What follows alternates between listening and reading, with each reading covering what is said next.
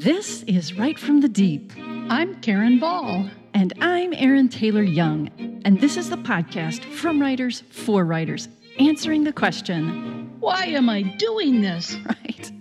As writers, editors, and a former literary agent, we're in the deep with you, encouraging you and equipping you to find your truest story in the deep places.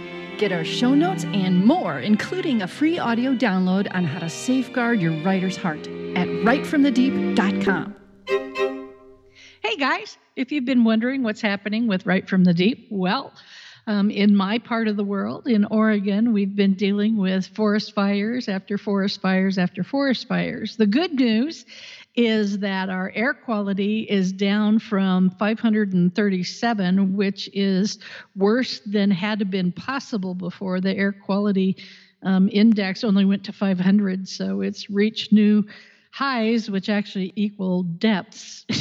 It's a very confusing index, but we're down into the anywhere from 38, 39 up to the 70s. Although today it's back up to 150 some because we're getting quite a lot of smoke from the California fires. But those fires that were surrounding us on all sides are either all contained or they're out. So we are still on level 1 evacuation orders, but we actually unpacked some things today, Yay! Including my computer to do this podcast. So things are going the right way, but 2 entire cities have been destroyed, and they figure that there are around 6,000 people who've been displaced, who've lost everything. Wow. So please be in prayer. And that's just in our part of Oregon. Then there's all the way up I-5 to Portland. There have been fires and people losing their homes. So please be in prayer for those of us in the Northwest. Right.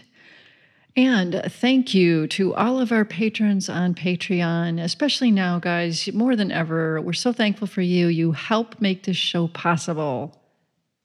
And a special thanks to our October sponsor of the month, Bobby Updegraff. Bobby has been a longtime supporter of another ministry called Friends of Renancer, an ecumenical support network for a home for abused, orphaned, and abandoned children in Honduras.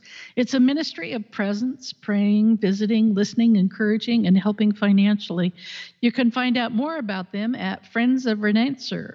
That's friends of RENACER.com.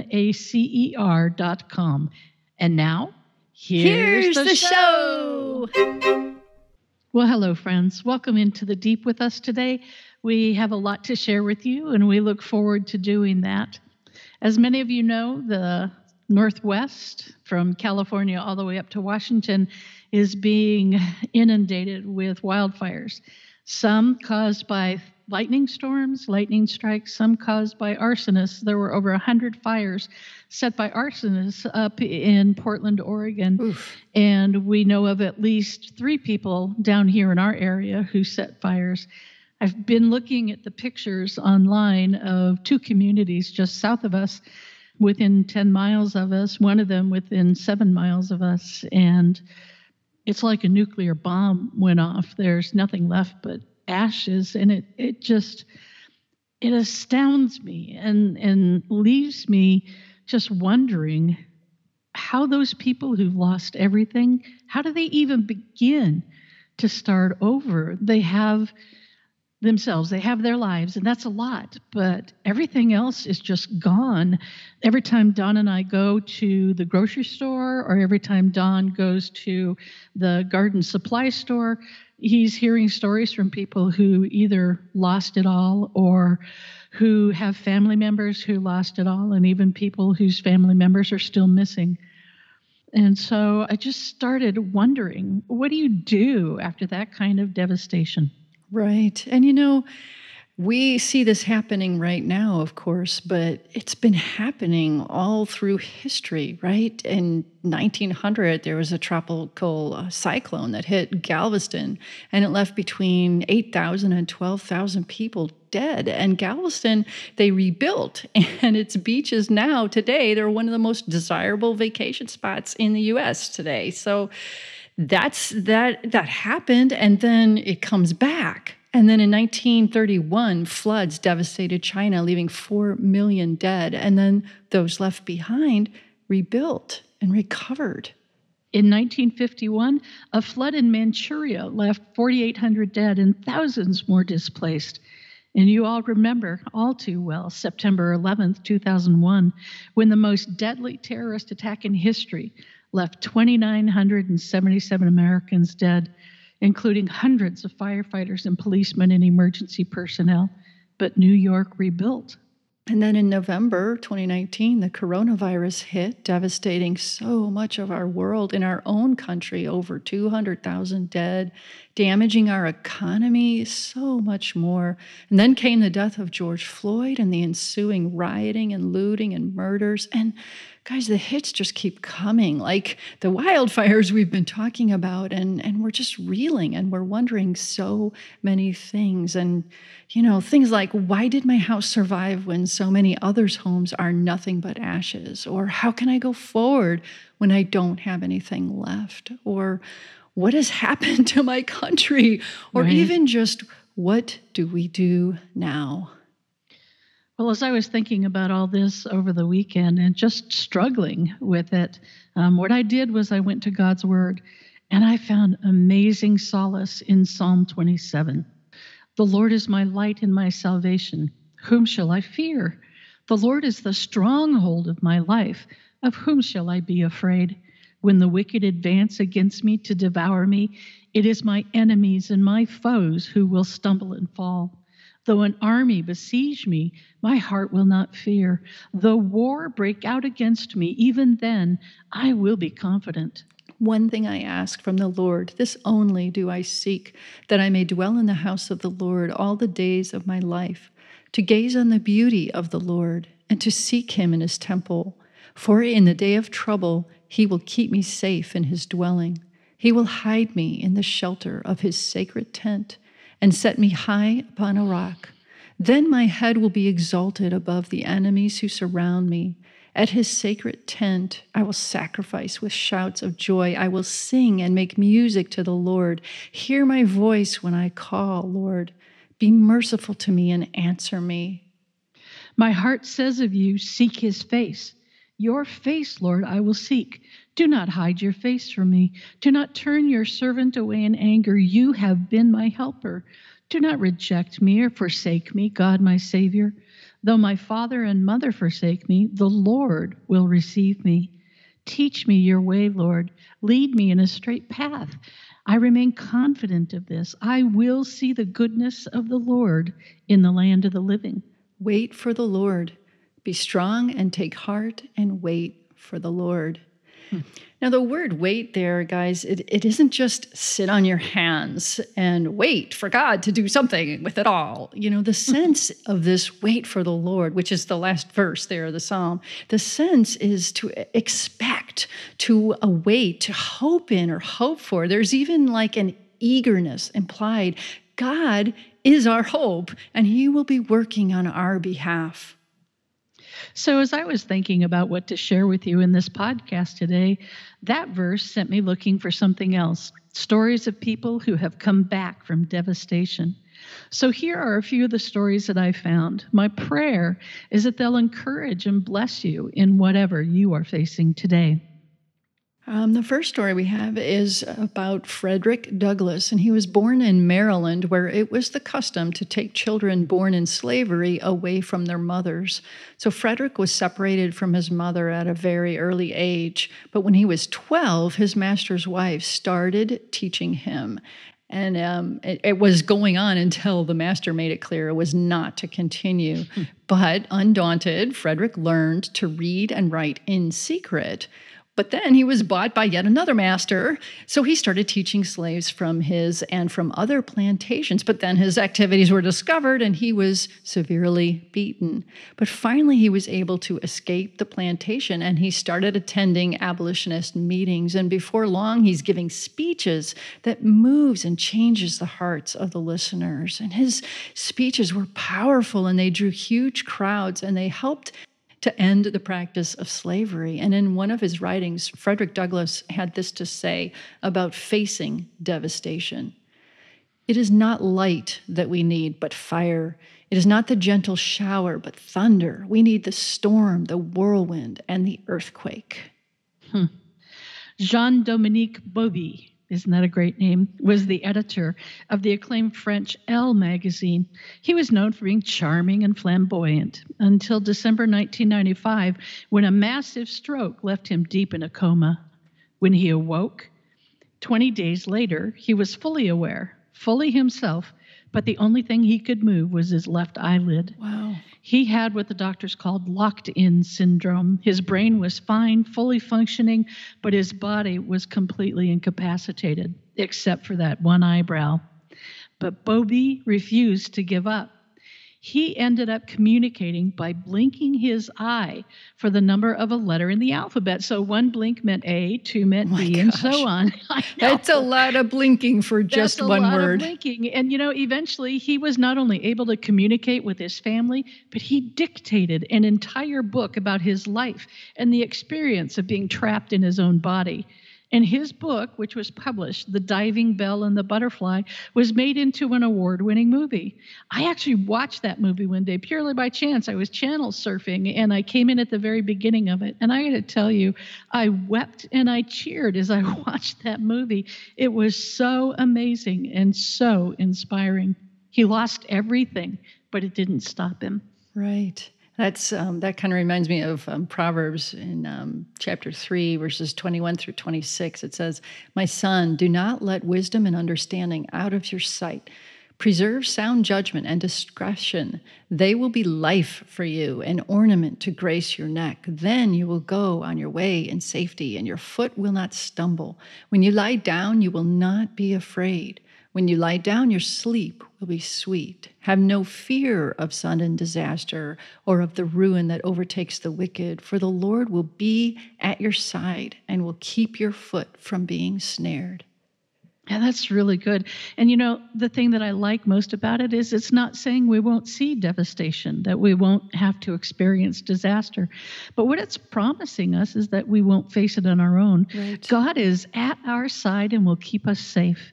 He will keep us from getting snared in anger and despair, in a spirit of bitterness and futility. His promises in the light will stand solid in the darkness. All we have to do is hold fast to him and his truth.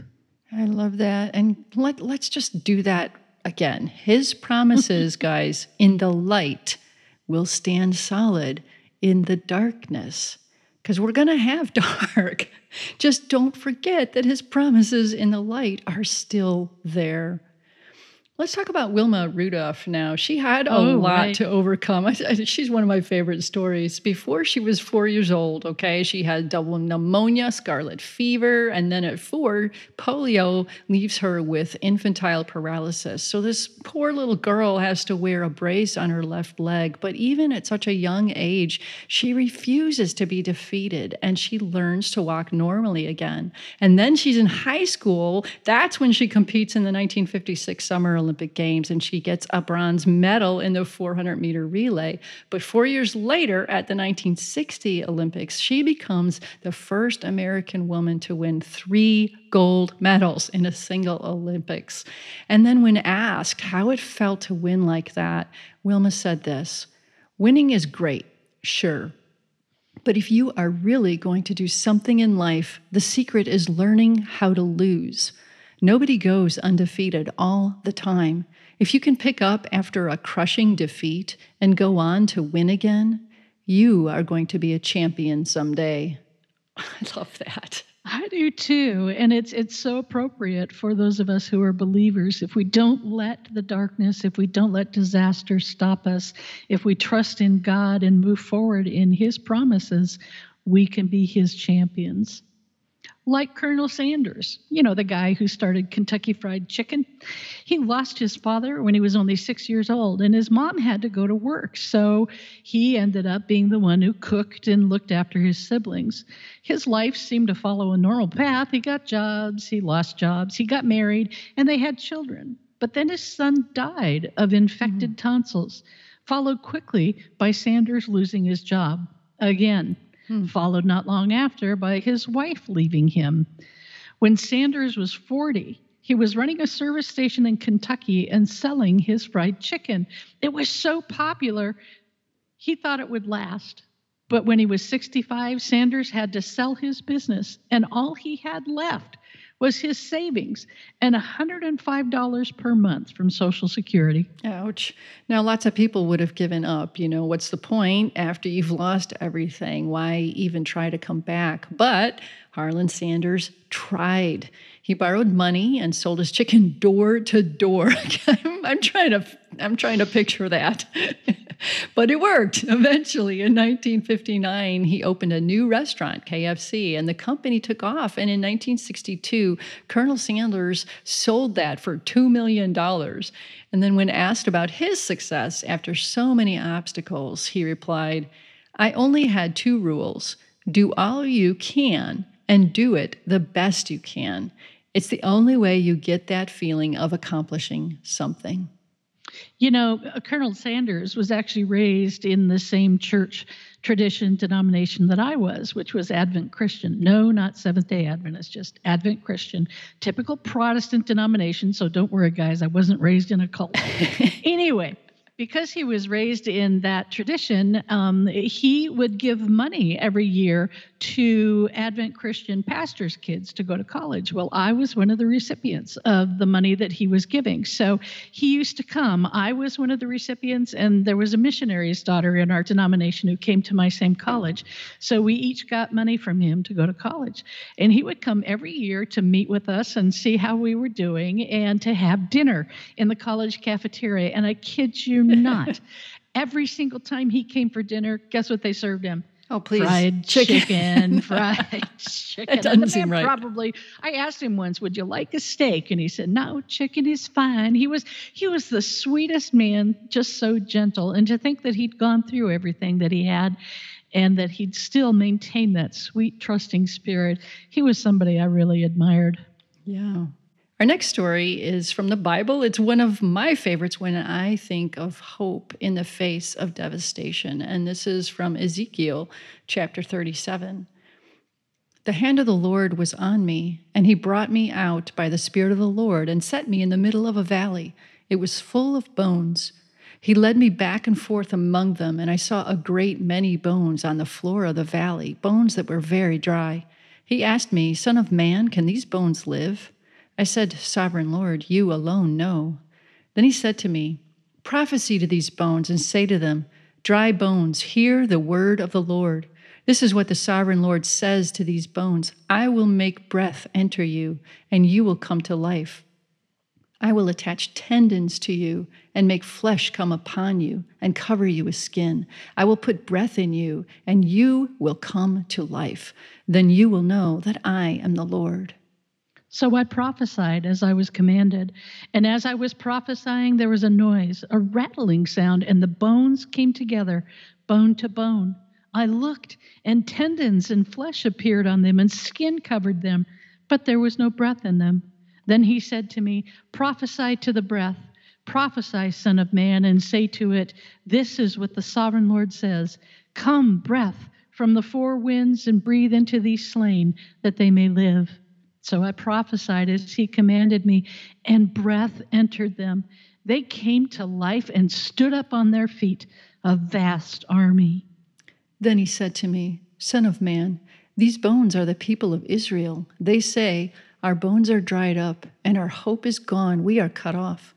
Therefore prophesy and say to them, 'This is what the Sovereign Lord says. My people, I am going to open your graves and bring you up from them. I will bring you back to the land of Israel. Then you, my people, will know that I am the Lord. When I open your graves and bring you up from them, I will put my spirit in you, and you will live. I will settle you in your own land. Then you will know that I, the Lord, have spoken, and I have done it, declares the Lord." Amen. What an amazing story. What an amazing truth for us to hold on to. Our next story is about someone you all probably know, is Francine Rivers and her book, Redeeming Love. When Francine became a believer, she had 14 novels published in the general market, romance novels with some pretty risque material in them. And so she didn't want to write about those anymore when she became a believer. And so she tried writing, but everything that she put down on the page, she says was total garbage. Her agent even said to her there's no way she could sell anything of what Francine was writing. For 3 years, she tried to write and she couldn't. At first, she was angry about it, and then she moved into acceptance, and then she moved to a surrender. God took her down that path of not just turning to him and accepting him, but possibly never being able to write again. And this was all that she'd known for so many years. But she gave it up. She gave her career to God and said, if you don't ever want me to write again, I'm okay with that, which to me is just amazing. And she was involved in a Bible study on Hosea, and suddenly it just struck her that this was the love she wanted to write about. This was the love story she wanted to tell. Now, she was still writing for the general market. Bantam was her publisher, and she wrote Redeeming Love, and they didn't know what to do with it. It had so much about God in it, they just weren't sure. So they went ahead and published it, and it did okay, but it didn't do great. And after it was published, Francine decided to come over to the Christian market, and the book she brought to Tyndale, which is where I was working at the time, was A Voice in the Wind, the first book in the Mark of the Lion series. And that's where I enter her story. We worked together on all of her novels through Leota's Garden. And we tried to bring Redeeming Love to Tyndale, but Dr. Taylor just wasn't comfortable with the main focus of the story, that she had rewritten Hosea in Gold Rush, California, about a prostitute and the man that God sends to redeem her. So several years later, I went to Multnomah, and in talking with them, they were interested in talking to Francine. So she talked to Dr. Taylor first to get his approval, and when he gave it, she came and talked with us at Multnomah, and we bought the book.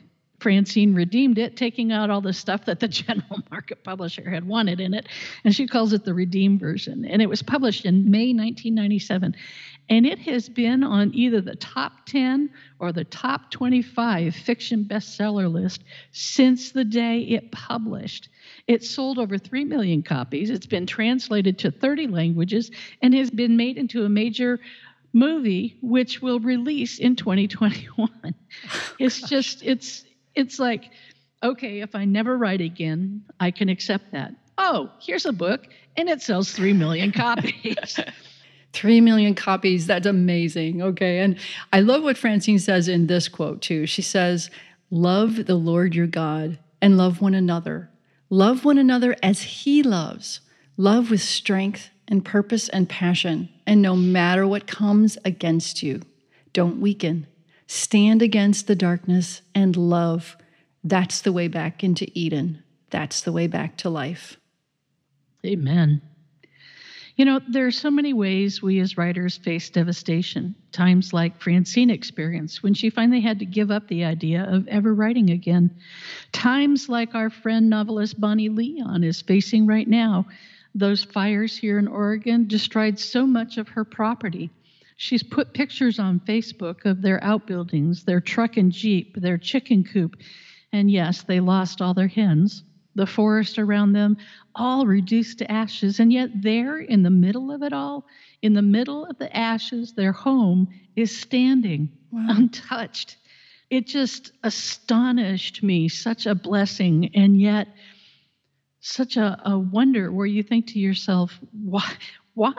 Why was I spared? Why was my house spared? Well, she wrote a beautiful blog about all the conflicting emotions she's been dealing with, from despair to hope, gratitude, and guilt.